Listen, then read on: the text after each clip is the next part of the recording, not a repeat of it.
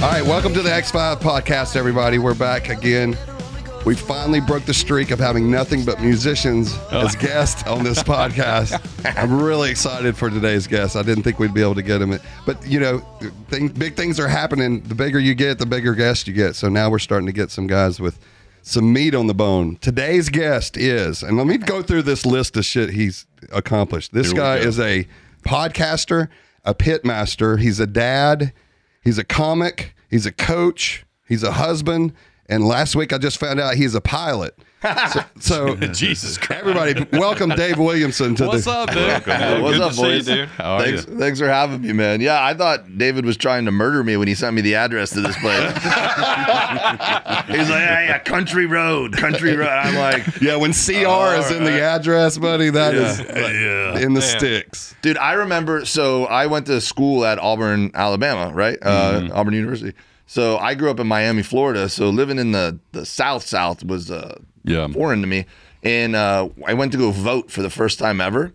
And on the ballot for voting, it said name, and then it said address. And then under it, there was a space and it said, if you don't have an address, draw a map to your house here. And I was like, where am I going to school? How did you pick Auburn to go to school, being from Miami? Well, the easy answer is my dad and my uncle both went there. So I was, I was a fan. And in 1996, my senior year of college, that's when Auburn went undefeated. Yeah. So they were starting to get on that. This is before DirecTV and shit, you know? Yeah. So they were on national TV a couple times. I started getting into really watching. So I always rooted for them, but they were never on TV. And then, they went undefeated. And my uncle took me up to watch them play in Gainesville. And we won on that last touchdown pass to Frank Sanders. Yeah. And I remember that. I think I'd grown up going to Miami Hurricane games and watching the Miami Hurricanes just stomp people, you know? Yeah, that decade. I knew what it sounded like for a stadium to be loud, but what was awesome was hearing an away stadium go quiet. Yeah. So when all those Gator fans just were like, boy, I was like, this is pretty cool. That's funny, man. When did you when you grew up a Miami fan, and then you didn't become an Auburn fan until you went to college there, really? Yeah, I mean, since my dad went there, I was kind of rooted. They were my second team in the back of my head. But I got passionate about it once I went there, obviously. The first time I ever see him do stand-up comedy, he kind of, when you're in Alabama, you can't jump out on stage and be like, War Eagle, then half the room's gone, So he was like, I went to college here, I'm not going to tell you which one. And I remember just looking down at his shoes while he was saying that, and he had orange and blue shoes on. And I was like, I know who he's pulling for. Well, so I was opening for Bert at the Stardome, right? That's when I met you. And, when you're I did it last night. Last night in Huntington, Huntsville, California brain. When I was in Huntsville, I told them, hey, I went to Auburn, and I told Auburn stories, whatever. But when you're the opener, and they didn't come to see you, and they might not have ever heard of you, especially back then, I didn't want to give them a reason to hate me. Yeah, your job's to warm the room up. Yeah, and in Birmingham, if I walk out and go hey, War Eagle, half the room's not rooting for me to be funny all of a sudden. Probably more than half. More than half. They take that more serious than religion here, man. It's Alabama or Auburn. What are you? Yeah, you can tell me, man. I'm aware. You can either be funny or not funny to them, and it all hangs on that damn question right there. Hey, but then at the end of my set, I was like, hey, man, thanks everyone for having me. War Eagle. And then I get off stage. That's great. What? So you grew up in Miami? Grew up in Miami. Okay. One of I didn't realize that it was because now it's like a thing. Everyone knows Florida man and Florida's crazy and all this stuff. It was just life when I was growing up. I didn't know until I moved to other parts of the country that. And now even when I look back and look at photos, I'm like, oh my God, I wore that when I was a kid, or we did that crazy shit, I don't know. It's all true. It's all true. It's all the Florida stuff. But you grew up in a bubble. You didn't know it. Nah, I didn't know, man. It was 9-hour drive to the next state, Yeah. Dude, there's rednecks for real in Florida. So I lived in Hollywood, like Fort Lauderdale area. Yep. And then what is it? Sunset, Sunset, Florida. They have this. Yep. They have this fucking flea market there. Yep. And there's a circus in it. Inside the fucking flea market, but it's it's bougie. It's like a flea market mall, and this was back in the mid '90s. And you'd walk in and it's an indoor. And seriously, so it's kind of laid out like a mall. Then they had an outside part, but no shit. In the middle of this thing, they have a circus once a day, and everybody inside this flea market. I was like, holy shit! I'm I'm moved down there from Alabama, and I'm thinking, well, maybe we're not as redneck as I thought we were. No, man. There's nothing like a Miami flea market or garage sale, dude. Miami garage sale, you could go. There's probably gonna be like brass knuckles on the table. Yeah, you could buy a child. You could literally buy anything you want. Dude, so we almost thought my kid got kidnapped when we had a garage sale. And it was, swear to God, it was the scariest I've ever been in my life. When we were getting ready to move away from Miami, I was having a garage, and my grandma was like the queen of garage sales. Like, I grew up in garage sale culture, right? So we decided to move from Miami to LA. This was like 2012, like that, right? And I was like, all right, I'm selling all of our shit. I'm selling everything. We're starting over. And my wife's the kind of person, she's like, just throw it away. And I'm like, no. Money for I'm going to sell broken tools to people. We could get $8 for this shit. Yeah. And my wife would be like, no, that's unethical. You can't. And I'm like, no, I'm going to tell them it's broken. And they're going to buy it anyways. Like, I don't know how you don't know this. Like, people will buy anything. Ask grandma. She'll tell you. Yeah. My grandma, I once saw my grandma, we were having a garage sale, and there was like a little Easter decoration. It was like a plastic bunny that you would put in your front yard, right? And so my grandma she would swap. She'd go to a garage sale and buy something for 50 cents and then sell it for $1 at her garage sale, like all the time, right? So this bunny thing was like marked for like a quarter, right? Yeah. And my grandma went inside to go to the bathroom for a second, and this old lady comes up and looks at me and goes, I'll give you a nickel for that, right? I was like 5 years old, right? So I was like, okay, and so the lady gave me the nickel, and she's walking to her car, and my grandma walks out, and I go, here, grandma, I sold something for a nickel. And she goes, what'd you sell? I go, the bunny. She goes, that's a quarter. And I go, the lady gave me a nickel. My grandma Chased her down. walked over to that woman, said, how dare you scam a 5-year-old? You owe me 20 cents. And the lady goes, I'm not giving you 20 cents. She goes, and I'm taking the bunny back. And my grandma didn't give her the money back, or give her, she took the bunny back. The whole nickel. I was like, damn, don't fuck with grandma. Yeah. So we were having a garage sale at my house, and we're selling all of our stuff, and I'm in the zone, right? And my kids were really young at the time. My youngest son was probably 1 or 2 maybe, and my older son is like 2 years older than him, right? Right. So the other thing in Miami is it gets crazy with like the different cultures of people, right? So Haitian people are something that they do is they come and they buy all kinds of shit at garage sales, and then they ship it back to their country, right? Yeah. Oh, wow. So that's great. But here's the move, and I don't think I'm like speaking ill of culture or anything by saying this, because it's 100% something that happens all the time. Right. If you're selling a suitcase, they'll come over and they'll pick up the suitcase and they'll shove all like clothes and stuff into the suitcase. And zip it over, and then they'll go up and they'll go, how much for the suitcase? And they want you to think they're just buying the suitcase, right? But so you're like, oh, $5, but they're hoping you don't realize that they have $80 of shit inside of it. So I'm like, dude, I've been watching you the whole time. You owe me $80, you know? Yeah, like, right. So I told my wife, I go, babe, I'm gonna sell all this shit. I need you to just take care of the kids, take care of all the noise, because I need to make sure people don't steal our shit. I need to make sure that I'm watching everything and that I got everything under control, because it's rock and roll time, right? Yeah.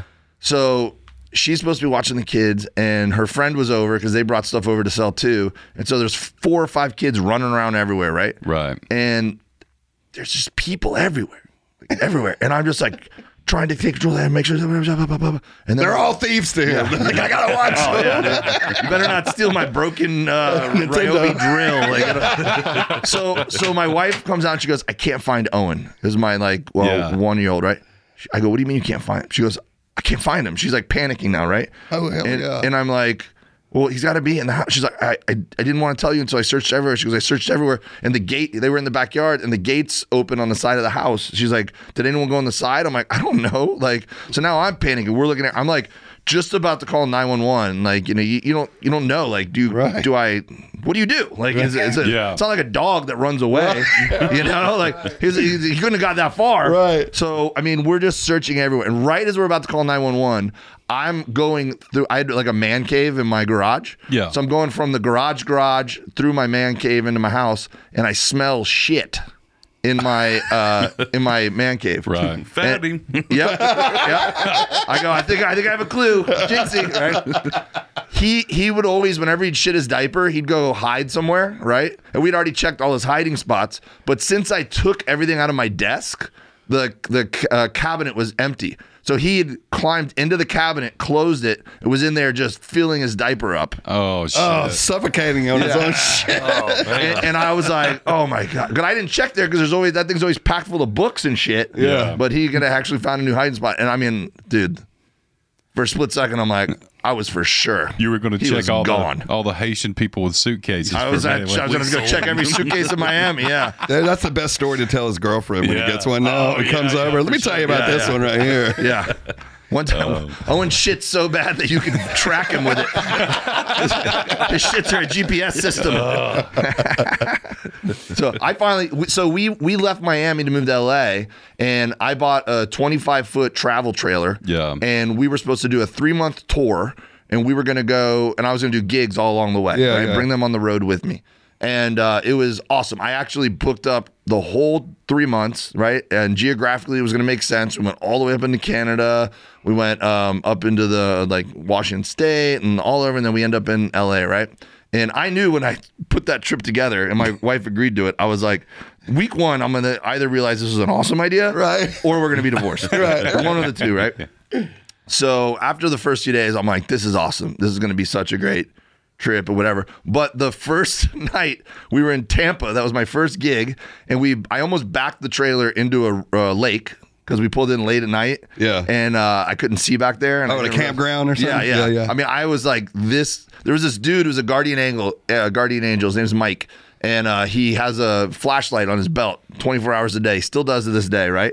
And him and his wife are RVing. And Mike walks. He's like, Mike is a dude that would get cast in a movie to play a dad. You know what I mean? Yeah. Like the guy. He reminds me so much of the dude from that Where's the Millers movie. Oh, yeah. Oh, yeah. Yeah, that Ron Swanson played her. So this guy, I'm about to back up into the lake, and this guy walks up to me and he goes, hey, friend. And I go, hey, bud. He's like, you want me to help you back up? And I go, that'd be great. And he's like, because if you back up any further, you're going to go down that, into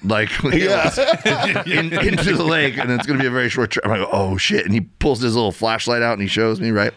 So I get out, and I'm like, introduce myself. I'm like, man, thank you so much, bro. Thank you so much. I'm like, it's my first time RVing. Literally, it's night one of our trip. That's the way people are in campgrounds. They're nice as totally, shit. bro. Yeah. So I was like, I got all these projects I got to do that I didn't get done before we left the thing, and I'm just overwhelmed, and he's like, oh, okay, no problem, man. Happy to help. Next morning, 9 a.m., he taps on my trailer door. I open it up. He's got his flashlight in his belt. He's got a set of tools in his other hand. And he goes, you want some help with those projects? I'm like, you are a fucking angel. Yeah, right? man. Yeah. So me and that guy sat there. We did all our little projects. So you know the little tower that you plug your the power source into, right? The big 30 amp thing or whatever.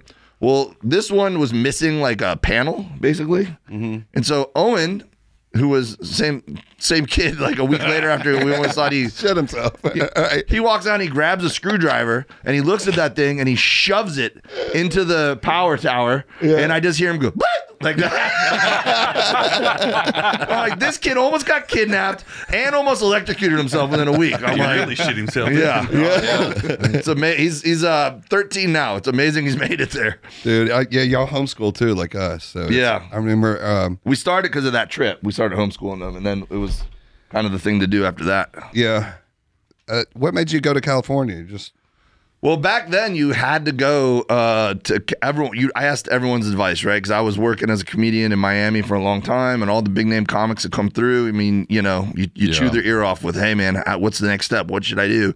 And they all say you got to go to Miami or LA. I mean, LA or New York. Yeah, you'll know when you outgrow your scene. Like you'll know. And then one day, I didn't know what they meant. Cause I'm like, well, if you outgrow your scene, that means you're doing good. So if you're doing good, why wouldn't you just stay where you're at? Right. But then one day, I was like doing a gig and I'm sitting in the green room and I just go, think I've outgrown this scene. Like, I'm like, it's time to find another opportunity.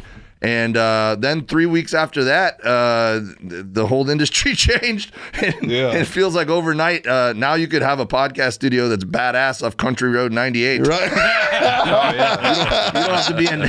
This is nicer than any podcast studio I've ever been in LA or New York. Right. But you can do it from anywhere now, man. We killed a flea with a stick of dynamite with this studio. For we did. Dude, so I'm interested in. So David's brought some of your seasoning too. Yeah, man. Oh, dude, he's like big time into smoking meat now. Yeah. So my wife did the cool thing, man, and I got a buddy, Rob Nelson. He retired as a police officer. He's always done like barbecue competitions and stuff like that, but so now he's doing it full time, right? So I'm always calling him, hey man, how the fuck do I do this and it not suck? Yeah. and just kind of but man, I've become severely addicted to it. Like it's so therapeutic.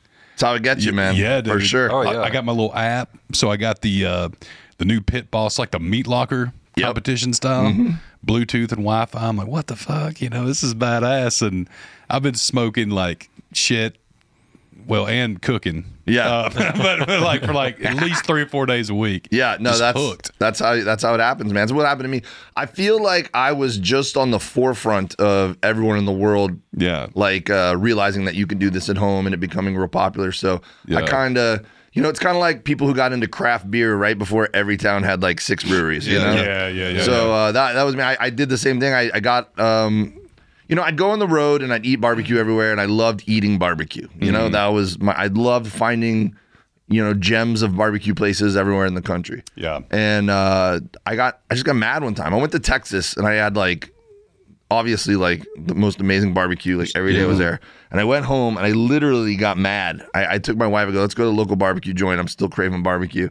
And we go down there and we're eating, and I'm getting mad at the meal I'm eating. I'm like, why would you own a fucking restaurant if you're not going to care enough to have good product? Right, you know what I mean? Right. And so I told her, I'm buying a fucking smoker. I'm teaching myself. And I did. I went that day and I bought $100 cheapy offset smoker from Home Depot that ended up being really difficult to cook with because it was it had gaps everywhere and was cheap metal. So it just didn't maintain temp. And I put charcoal in the firebox and I put wood chips in the drip tray because I didn't know anything. I was just looking at it and I go, this makes sense. Like you need wood.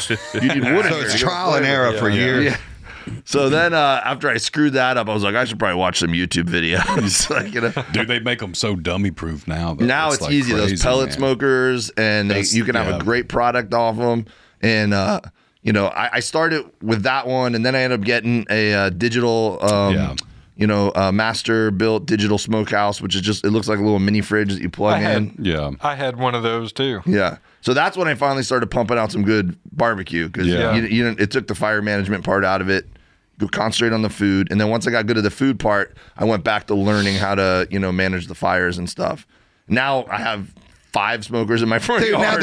Now the companies mail them to him now. He doesn't have to buy shit. They just send them to his house. Hey, man, we need to try another one out over here. Yeah. Dude, next time you come through, we got some more time, and we need to come through, hang out all day. We'll smoke some fucking meat. I'm in, man. I'm in. And just kick it. I'm down.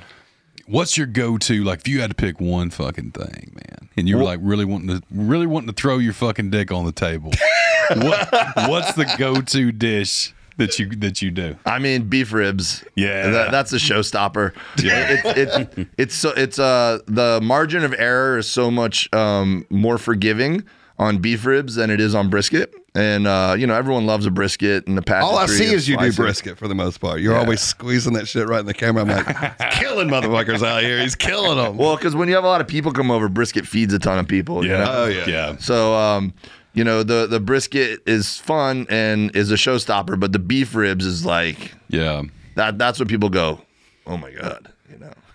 So I did El Segundo Dad's Club does a meat fest. Yeah. El Segundo is my neighborhood that I live in out there. That's cool. So they do a meat fest every year, and I'm never in town for it.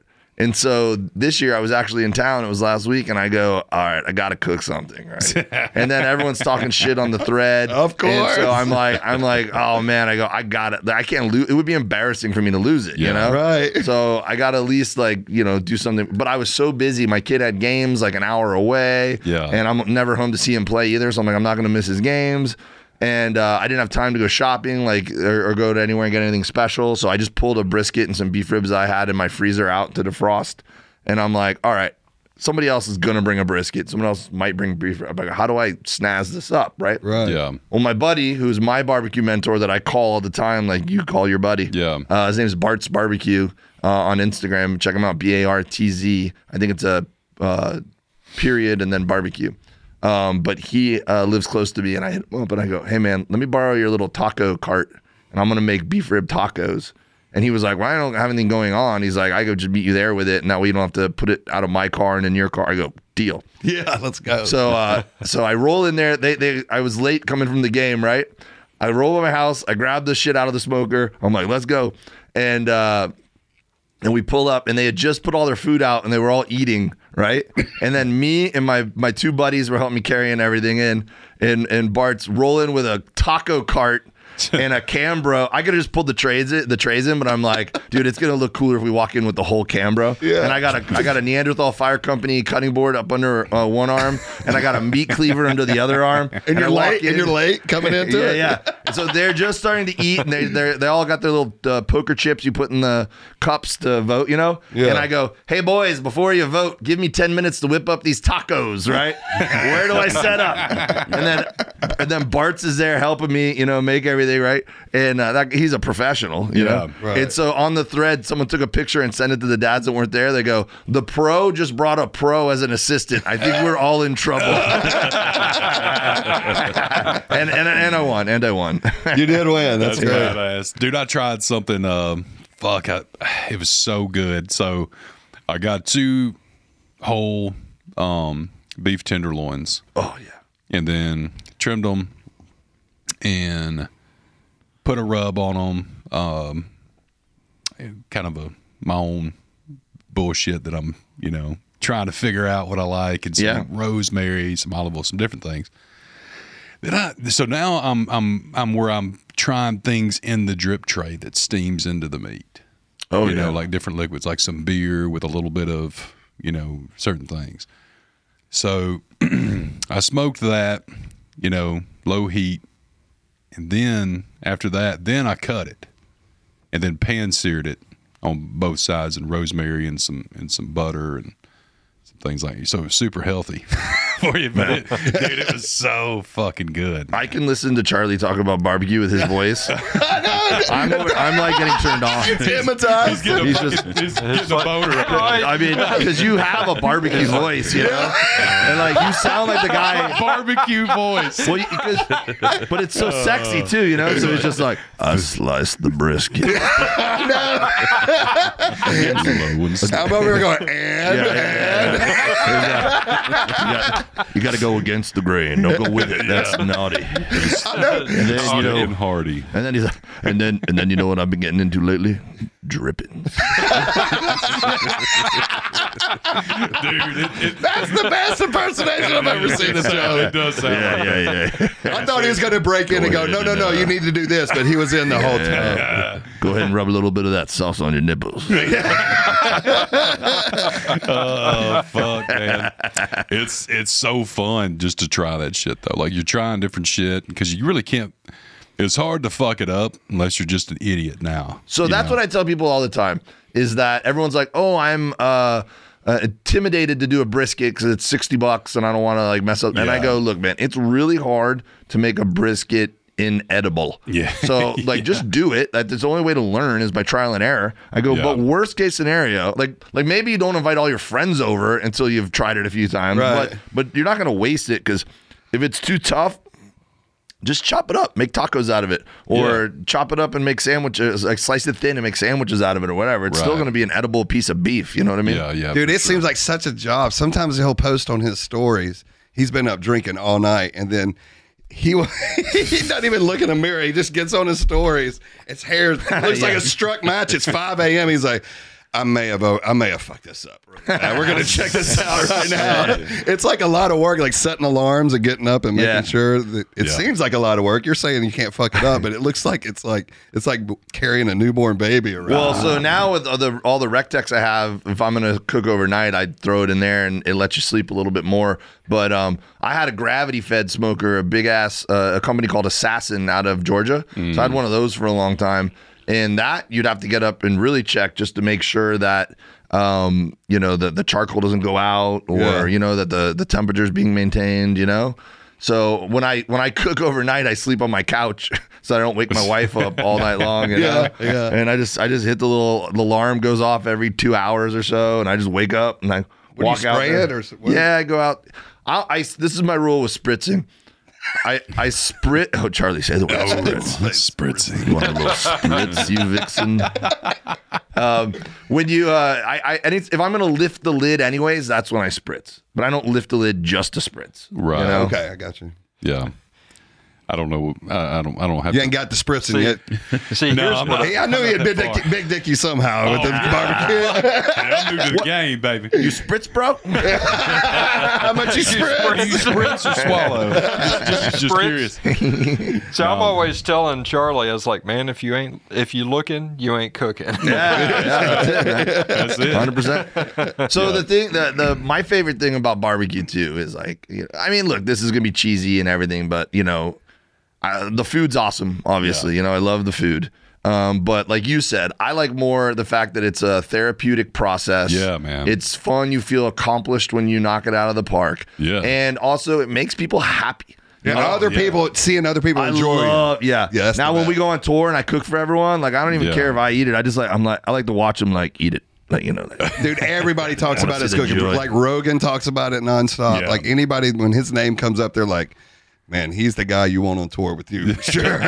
Just the last episode of Two Bears, Bert had Louis C.K. in as the guest bear. Did he? And at the end of the episode, Louis goes, he's like, oh, yeah, that was so fun that time. Because we were in Minneapolis and he was at the theater down the street. And so they were talking about that. And he goes, Bert, you do it right. He's like, it's like an event. He's like, you go in there and then there's like out in the parking lot, there's a barrel with charcoal and tailgate. Yeah. And he's like, and your opening act is like cooking briskets and stuff. Yeah. And then Bert's like, yeah, Dave Williamson. And I'm like Louis C.K. would not have like remembered anything about me. Yeah. But it makes an impression when people are like, dude, this dude's right. Yeah, dude. Well, it's so carnal too, brother. Like it's just, for me, I didn't realize I would enjoy it as much as I have. Like, I'm like, holy shit, this is amazing. Yeah. And my wife's excited about it because she didn't have to fucking cook much, It is the hobby my wife has gotten on board with the most. Yeah, for sure. Yeah. She doesn't like the 5 smokers in my front yard, but oh yeah, that's your front yard. It looks like your backyard. Yeah, I guess it is your front. It's my front yard because what the fuck does that mean, David? No, I just assume it's man cave-ish. His setup is damn amazing, dude. If you saw his setup, it's unbelievable. He's about to put in an oven, like a brick real pizza oven. Pizza oven. This company's gonna send it to me. Let me give them a shout out, dude, because I'm pretty excited about this. Do that. Let me find it. We're actually building. My pit grill outside down there at the party area. So those guys are doing like another flagstone walkway and freshening all that up. But that's what they're doing. They're building me like a brick, like a pizza oven out there. Yeah. I'm getting a pizza oven from a company called Forno Piombo. And that's on Instagram. It's FORNOPIOMBO. They're shipping Forno Piombo. Italian company, obviously. Oh, yeah, definitely. One more time. What was it? Forno Piombo. Gotcha. I guarantee he's not pronouncing that right. No. I'm the biggest gringo on earth, and that translates even to like European countries. They're like, bring that back. Well, fuck it, we're going to send this guy a pizza oven. Growing up in Miami, I was like the biggest gringo, right? Like I'd be in Spanish class and I'd be like, gracias, un señor. And everyone's like, my Spanish teacher would just be like, what do I do with you, right? And then I went up to Auburn and I got to test up straight to Spanish 2, and I'm in Spanish 2, and I'm like, gracias, un and then everyone's like, he's a whiz kid. Oh my God. They're like, he's amazing. Yeah, you were a minority. I was a good Spanish speaker in Auburn. Yeah. Dude, it was a culture shock for me, man. I moved from Hartselle, Alabama when in like 8th grade or 7th grade to Hollywood, Florida. Yeah. You know, walking in, hey, y'all, how's everybody? They're like, where the fuck are you from? What the fuck is this guy doing? Yeah, and I did the opposite. I moved to Auburn, Alabama. I was the only kid wearing wife beater undershirts, and I had a gold-plated shark tooth necklace. Had your khakis on, fucking pleated, or no, non-pleated, I'm sorry. No, bro. Everyone at Auburn, I'm sure the uniform's the same. Everyone wore the pleated khakis with a white button-up shirt and the school color tie. And they had the Birmingham bangs that David still rocks. The Birmingham bangs. Right, and then I come walking through, and I'm wearing like a wife beater undershirt, Hawaiian shirt over it, unbuttoned, corduroy shorts, flip flops. You know, I had a hat that I'd broken in perfect, like with the bill all rolled up. You know, bleached, tipped hair. Like, you know, I look like a boy band coming down the street. What'd you graduate in? What degree did you get? Human resource management, business degree. And then I got a minor in creative writing. So I had a professor, shout out to Dr. McKelly, who pulled me. We had to take great books. That was a class that everyone had to take, right? Yeah. And most people hated it, right? It's like the Odyssey and stuff like that. Yeah. I loved it, man. I was like, this is pretty cool. You can find metaphor and like apply it to your life and whatever. And I'm just a good storyteller and bullshitter.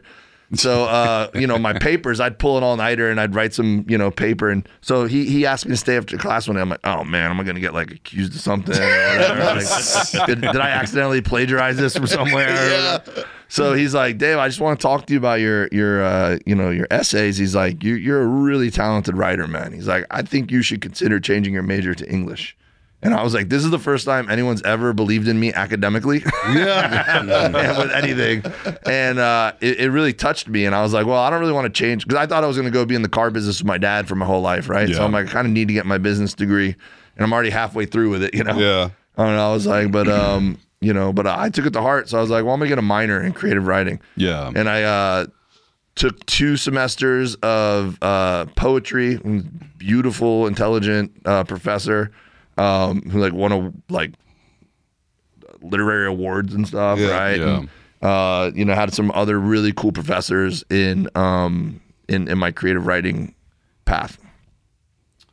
So yeah, I mean, I guess I'm doing more with that than I am my business end, because I would say I'm a much better comic than I am at making money doing comedy.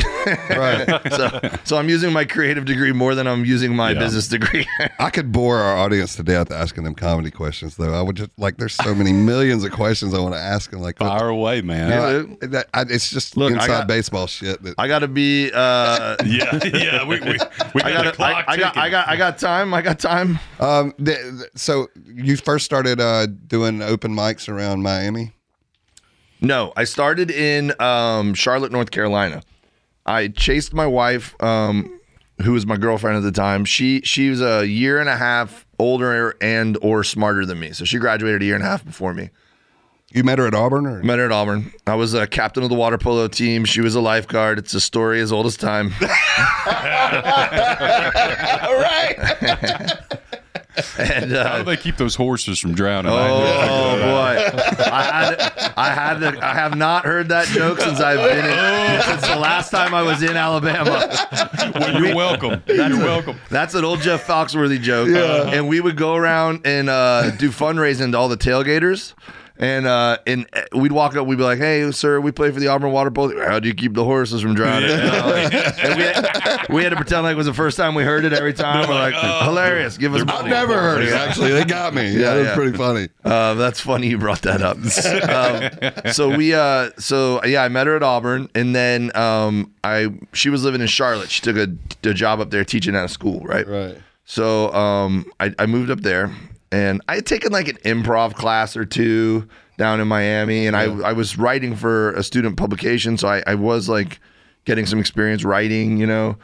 And I always tried to make my articles funny, and I go up to Charlotte, and she was like, "There's this place I heard of that is sounds right up your alley, and I'm going to take you on a date." I go, cool. And it was a place called The Perch, and it was a sketch comedy club, and it only sat about 80 people. And it was a stage in the front, and they had a risers on the side where the band would jam in between sketches. Oh, great. And then there was couches. It was just a collection of couches and coffee tables that they had gotten from garage sales, basically, acquired over the years, right? And then when I first started, they had a brown bag license, so people could bring in their own booze. And and it was really cool because people would bring in all picnic. They would bring in like shrimp cocktail and picnics and make a whole night of watching our show, right? Yeah. So I went with her and had a blast, right? And I was like, the whole time I'm watching though, I'm like, I could write this. I was a big Saturday Night Live fan, right? Yeah. I'm like, I could do this. So I went up to him after and I go, I want to write for you guys. How do I write for you? And they were like, well, we just write our own stuff. You have to try out to be in the group. And I'm like, well, I've never performed on stage before, really, you know? Yeah. But I mean, it was in me, obviously, because I I love holding court at a party. Yeah. I was the outgoing guy always. I like when I was at Auburn, I noticed that it was always the same frat boys that were going up to try to win they had this thing called Mr. and Mrs. Glamourata, and it was like a beauty pageant. Yeah. And my senior year, I go, I'm gonna go out for that. I go, I want to just make a mockery of this. Right. So I did. I went out and I went up and there was a swimsuit one. I wore my Speedo and like. So I mean, I'd done stuff, but never performed or like was in drama or anything, you know. The first time you got up in front of her though? So I got in the group. I auditioned. I got in the group. So I did like 2 years of sketch comedy, and that's where I got like my stage experience, right? Yeah. And then the dude who was like the main writer and like ran everything, whatever, he would do 5 minutes of stand-up comedy to start the show. He'd give the rules. This is how the night's going to go. When the band's playing, that's when you can get up and go to the bathroom. When the band stops, our sketch is about to start. There's going to be about 8 sketches. And then the band would play. We do 2 or 3 parody songs every show too. So the band would play. We'd have to rehearse every 2 weeks with the band, whatever our songs were going to be for the next 2 weeks. Yeah. And so he did the same jokes for over a year. And so I just go, the same audience? Yeah, I mean pretty much. It was just, he just had the jokes that worked and they were, all the rules were in the jokes, you know? So I go, hey man, can I do the opening one time? I want to try stand up. And he goes, please. He's like, you can do the late show tonight. And I'm like, every week you can do it, dude. So I did it and I ate it. But my last joke, I made the band laugh. And I looked over and it was a W for you. I go, that felt good. I go, that was kind of cool. And so then the band, after they go, Dave, that was I remember the joke too. But that was the carrot that dangled in front of me that made me go, I'll do a little bit more stand up. So I did. I went to the Comedy Zone, did a show or two there, did the mics, and then I drove. Actually, you know what I did? There was one up in Raleigh, North Carolina, at Good Nights. And I go, that's what I got to do. I'm gonna get out of town and do like a real mic. No one knows me. Yeah, try it out. So I went to go visit my buddy who was living up there, and then I was like, all right, I'm gonna drive down and do the open mic. I was so nervous, right? And I didn't know that not everyone got up on the open mic. I thought you just showed up and signed up, but they put your name in a bucket and they pull the names, right? Oh, that's the way that one was. Yeah, and I realize now that they were pulling the names of people who were bringing people, because she asked me, how many people are you bringing? I'm like, nobody, you know? So I drove there and I didn't get up, and I was just like, oh, I wouldn't have drove 2.5 hours up here. I wasn't going to get up, but I watched, and so I started doing it up in Charlotte. And then when I moved back to Miami to go into business with my dad, there wasn't anything that was cool like that sketch club. And I was working my ass off in the car business. So I would take Wednesday night as my day off, or my day off, because Wednesday night was the open mic at the Miami Improv. So I'd go to Coconut Grove and go do the open mic whenever I could. Yeah. And then I started getting, they'd always do contests. They love doing these contests. So I'd always make the finals of the contest, because of all the brand new comics, I had 2 years of actual stage, I wasn't nervous anymore on stage. So I could go up there and fake it better than any of the other open micers, at that point in my career. And so I started doing good. And I think it was just luck that there was a void at the time. They needed local MCs, because they pretty quickly were like, hey man, would you like to MC some weekends? And I'm like, well, I can only do 1 weekend a month, because I only have 1 weekend a month off. Right. And I can't leave a customer to haul ass down to the comedy club. Yeah. And so I did that 1 weekend a month. I'd MC I moved Christy down at that point. Yeah. And she was like, dude, you get 1 weekend off a month and then you're at the club 4 nights. And then I moved to the service department 1 year. And when I moved to the service department, had regular hours, I called up the improv comedy clubs down there and I said, load me up. I'm ready to work. I will work every weekend if you want me to, because I get off at 6. So I was like, I could get in my car and even make it up to the West Palm Improv. They had West Palm, Fort Lauderdale, which is at the Hard Rock there, and down in Miami. And then there was another club over in Marco Island that had headliners coming in there. So I would just drive like 2 hours. So some nights I'd work all day. I'd get in my car, change my shirt real quick, haul ass to the West Palm Improv, get there just in time to roll in, start the show, and then we used to do 3 shows on a Saturday back then, right? So sometimes I was there till 3 a.m, right? Wow. Just to walk up at the end because some headline. One time Paul Mooney went over 2 hours. And it was like 4 a.m, right? Shit. And so I had to go on stage and go, thanks for coming out, everyone. Drive home safe. Goodbye. Like, you know, I go wait here just for that because they don't let you leave, you know? Yeah. And then I'd go home. We had babies at the time. Oh, no, we didn't have babies yet. But, I mean, I was still doing this rigmarole once we had babies. And then I'd have to get up at 7 a.m. to go open the car dealership. Yeah. Or the alarm would go off in the middle of the night. And I had to go, you know, turn the alarm off at the dealership or something, you know? So it was years of that, man. I didn't sleep for years. So that's why this barbecue thing in the middle of the night, I'm used to it. Yeah, it's like a baby. I got a good friend of mine that remembers you from your North Carolina, South Carolina, I guess. Oh, can't wait to hear who this is. Rob Pitts. Do you remember him? He was kind of a he did stand-up comedy, radio host. He's got a pretty successful YouTube channel now. Was he on the sports talk station? Yes. Was he? Yes. He dude, I do remember this. Yep. Guy. Here, I'll show you. Hey, Dustin, pull up a picture of Rob Pitts. You'll remember him which he's lost probably about 130 pounds. You know, since those days. He was a chunky monkey back then. But because I remember there was 2 or 3 dudes. One of them was a guy named what was his name? QCB or something like that. He'd go by images. Let me know when it's up there. It's not the guy it's not the one from the second. Yeah, right there to the right. That's old fucking Rascal Fats right there, son. Wow, yeah. Do you remember that guy? Well, Rascal Fats is That's him, but he's a good dude. He did stand up for a long time. So there was like 2 or 3 dudes that worked in the radio station there that were all like kind of had one foot in stand up or whatever. Right. Yeah, that's right. So one of those dudes, I don't remember if it was Rob or someone else, but one of those guys told me they were doing a show in their hometown of York, South Carolina. And they were like, so I love sports talk radio. So I was working for Red Bull at the time. So I'd go in to the sports site and just give them free Red Bulls all the time, right?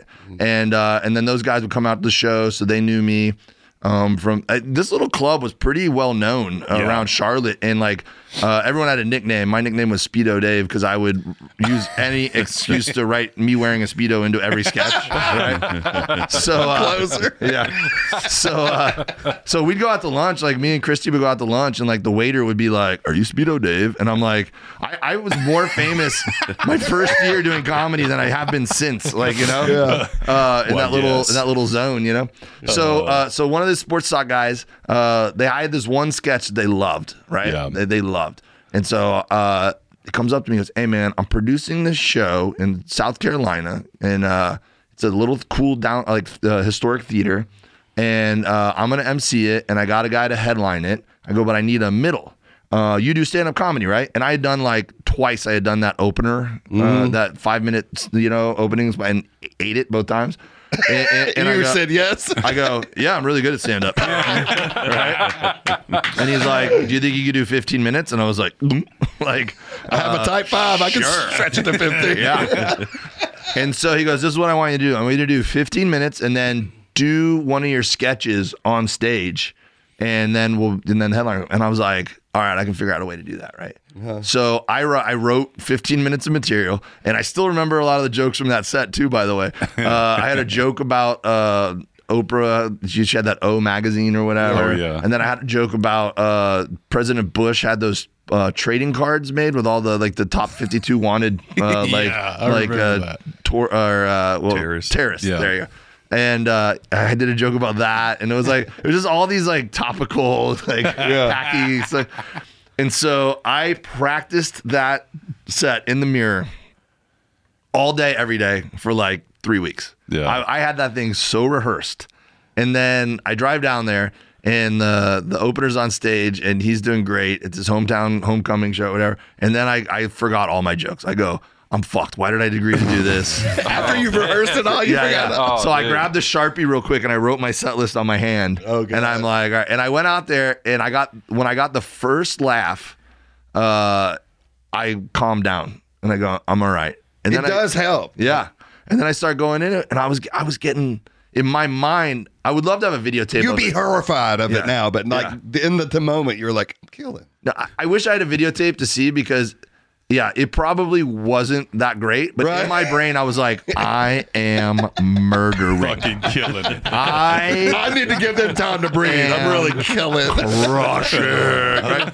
And then, so at the end of my set, I had the stupid sketch that I was going to do is one I wrote called the Hip Hop and Bass Fishing Hour. Yeah. And so it was like a fake, cable access. Yeah. And it was two white guys who thought they were rappers, and they were like, oh shit, I got a nibble. And every time we got a nibble, we would do a rap. We'd be like, come on, buddy, got to reel that fish up. Come on, man, you got to reel that fish up. And like, I thought it was a genius. So fly fishing raps. Yeah. So I got a big inflatable boat from Walmart, and I cut the floor out of it. So the at the end of the skit.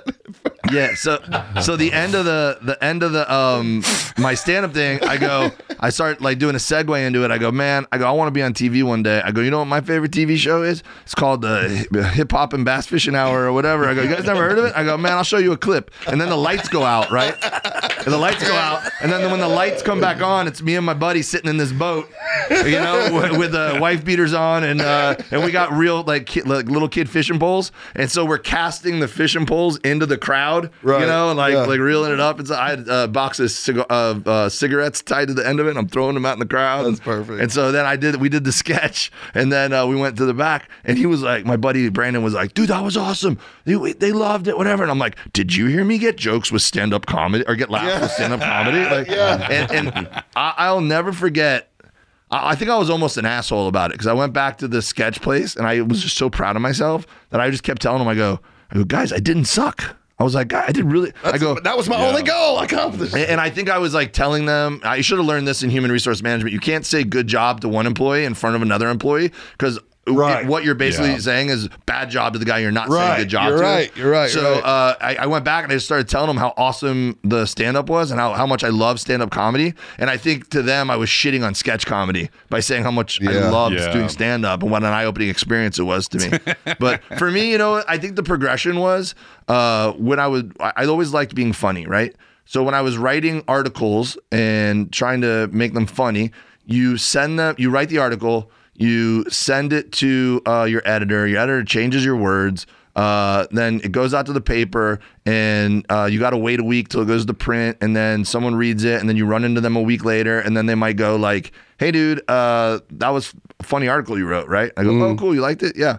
And then I found sketch comedy, and I go, oh, sketch is awesome. You have an idea, you write it, you rehearse it for a week, you make changes with your now it's not just someone changing your shit. You're doing it together with your teammates. Yeah. You put it on stage.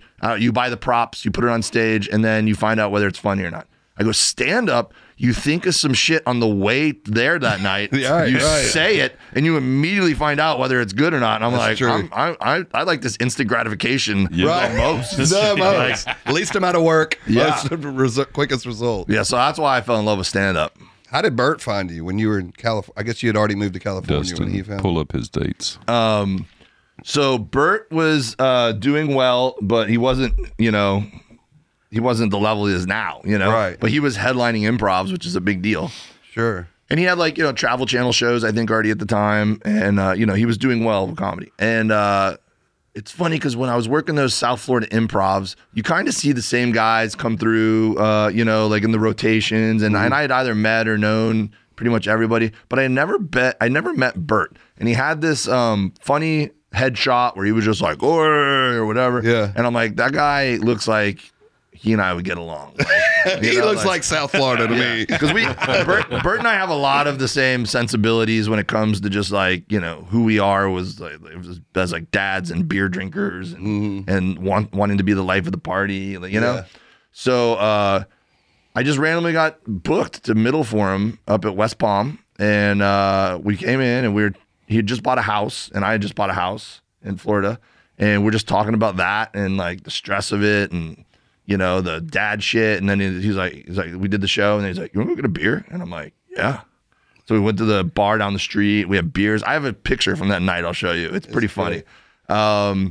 So we had beers and then we just had a blast working together the whole weekend. And, I probably was having beers with Bert every night and then driving home 2 hours and then opening the dealership the next day. Like, it was while you lived in Florida. Yeah. So then whenever Bert would come back, I worked with him 2-3 more times maybe. We did New Year's Eve weekend together in Marco Island. I worked in Louisville with him. So I asked Bert one time, I did all those, and then I just knew Bert after that, right? And I moved to LA, didn't see him for very, very much, and then he came and did my festival for me. He did his podcast at my festival every year for a few years. I threw a little festival in my neighborhood before the pandemic for 5 years. So he'd always support me on that and come out, or I went and did his podcast once or twice. So I'd see him every now and then, right? Right. And so he told me, hey, man, I think I'm going to start bringing guys with me. He always liked to support the local comics and just use local openers. But I think he was getting big enough to the point where people were fanboying out a little bit, And then he likes to go out and like party with the fans and. Yeah. But so like some guys were just getting drunk and starting fights, and he's just like, I need to bring someone so I know that they're going to be professional and have good fun. hangs. Yeah. So that's what it was. So he told me, do you want to work the road a little bit? And I'm like, yeah, because I'd pulled my road work back at the time because I was like, I'm paying money to live in LA, but I'm gone like every weekend. Yeah. So I'm like, I need to stay in LA and try to get a little traction. But I'm like, but I would love to go on the road with Bert. So I went with him like once a month maybe and did club dates. This is before theaters. And then a little bit after that, he was going to make the jump to theaters. And he was like, hey, they're going to start putting me in theaters. He's like, are you ready to work? I'm like, I'm ready to work. Let's go. Yeah. That's fucking cool, though, man. Yeah. So he's always been very kind to me, man, and a good friend. And, that's awesome. But it's pretty cool, man. It's cool to see great things happen to good people. Let me see if I pull this photo up. You're going to get a kick out of this. That's great. Man, that seems like the dream. I just love, the biggest thing I love about comedy and why I wanted to start doing it is just the camaraderie that there are. And I'm sure there's probably backstabbing in the industry too, but as a whole, it looks like everybody in comedy is just so supportive of each other. I mean, Bert's a good example. Ari Shaffir's a great example. He's constantly blowing people up. I think it's probably similar to the music industry, where there's a lot of, I don't know if it's backstabbing, but there's a lot of like jealousy, because we all work so hard. Yeah, so there's a lot of like, to your face, people being like, hey man, good for you. I saw you got, whatever. And then when they're not there, like, I can't believe that guy got it, not me, like, I don't understand that. I know it's definitely a thing. But I think the comparison I was going to make to the music industry is, I think that anybody who's really done this and has like struggled and has gone through the just years and years it takes to get to any sort of like level, respects and appreciates other people that have walked that path, Yeah, absolutely. So the time that people are dicks, I think, or the ones that got like opportunities early in life or too early. Yeah. And then they never appreciate it. Yeah. So then they just look down at the people who, are taking longer or whatever, Sure. because they don't understand, like, that they haven't headlined a bowling alley in Daytona Beach, done to barely make $5, do sets to a staff that works at the bar and nobody's there. You just sit there doing your set to. I mean, I know that's ahead. I mean, that's part of the 10,000 hours you put in, but that's, man, I'm so enamored with the art of it. And seeing everybody, like seeing you go from what you've done, like starting out and now you're headlining your own dates, and I see you doing shows by yourself too. Just seeing that arc happen is just so exciting. I don't have that, and I understand a lot of people do have that jealous bone in their body, but I've just never I've always said a rising tide raises all ships. I've always felt that way. That's it. Well, and there's like a thing in comedy too, where there's certain people and certain famous people who specifically bring bad openers. Yeah, I would never understand. So that they don't have to follow them, you know? It makes them look better or Yeah. whatever. So, so you know, a real comic wants everybody on the lineup to kill. And like Bert's definitely like, he's like, no, if you make me work harder, that makes me a better comic, you know? Right, like, right. I mean, I've seen it at open mics when somebody eats a bag of shit.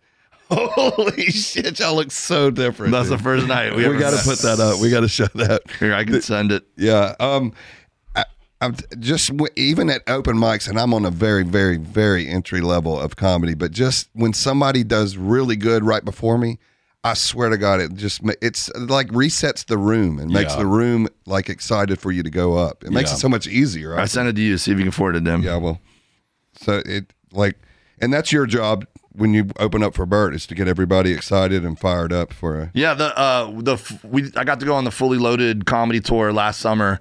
And that was wild because it was like at ballparks. And I showed up at the only one that got rained out. I showed up at. Yeah, that's right. That's right. So I emceed the whole thing, and that was less like doing comedy and more like just being like a cruise ship director or whatever. Right. Like I was like, dude, there's like 7 or 8 legends on every lineup. I'm like, they don't need me to tell stories for 10 seconds. Right. I go, I'm going to get this crowd ready for these other comics. Yeah. So I was on stage shotgunning beers. Oh right? yeah, you knew your audience. Yeah. Like, I was wearing shorts and tank tops on stage. I was making fun of people, the crowd. I was making fun of the city. I was just having fun, man. I was just like trying to get people locked and loaded and paid attention. They were doing the drive-ins during the pandemic, man. He was still gigging like crazy during Just the killing pandemic. Yeah, doing drive-ins, which nobody else was doing. But Bert was like the one that started that shit. I got to tell you, I hope this isn't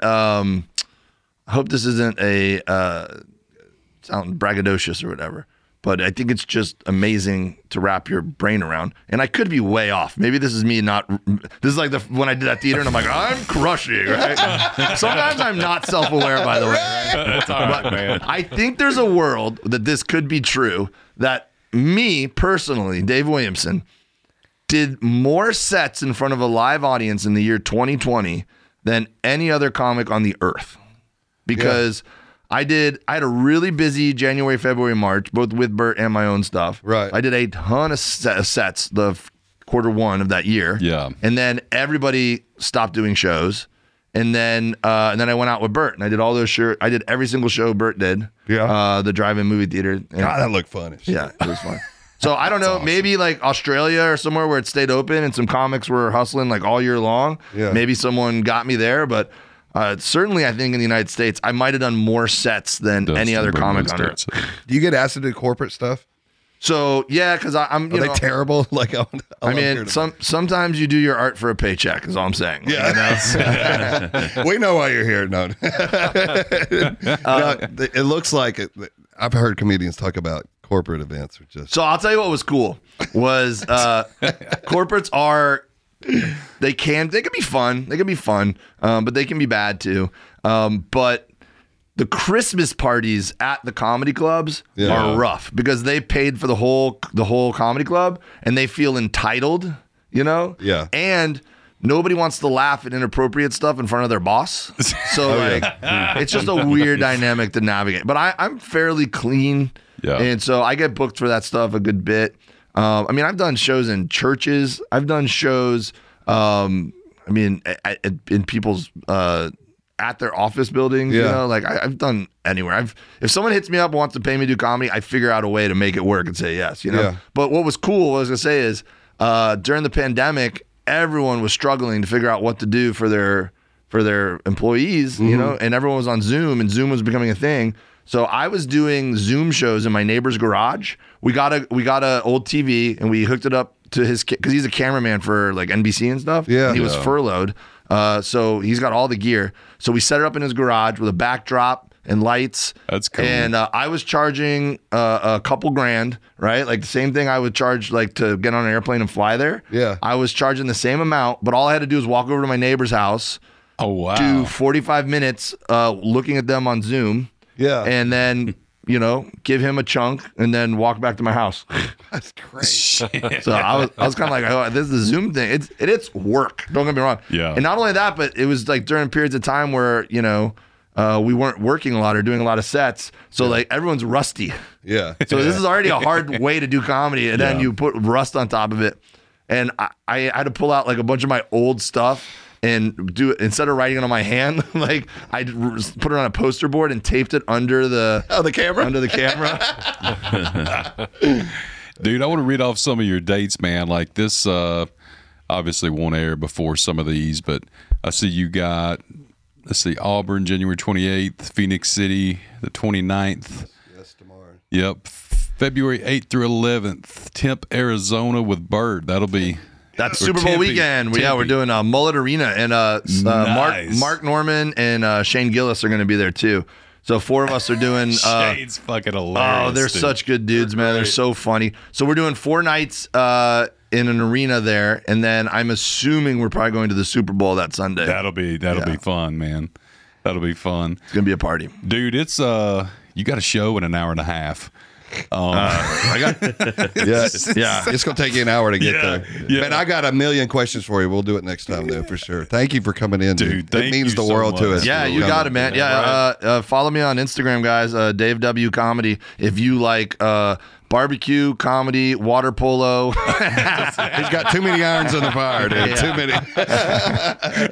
I just got in. This is my all-purpose seasoning that David brought in here. I just got restocked, so you can buy this on my website, DaveWilliamsonComedy.com. My calendar's up there as well. I'm coming up to Calgary soon, Grand Rapids later this year. Indianapolis. Indy. Oh, I'm doing Indy. That's right. Yeah. And I got a bunch of stuff I'm about to add to the calendar. So yeah. Sweet, dude. Sweet. Thank you again, brother. Thank you, sir. Dude, this is awesome. I will make it a point to come over here and see you guys next time I'm in the region, and we'll carve a day out where we hang out, we smoke some meat, and smoke some cigars and drink some beers. And then we'll podcast. Let's podcast after a few beers, and then the real stories will come out. I love it. Well, you got a home here anytime you're around, man. I promise you that. Thank you, brother. We'll see you guys soon. Thanks. Peace out. You get away with love.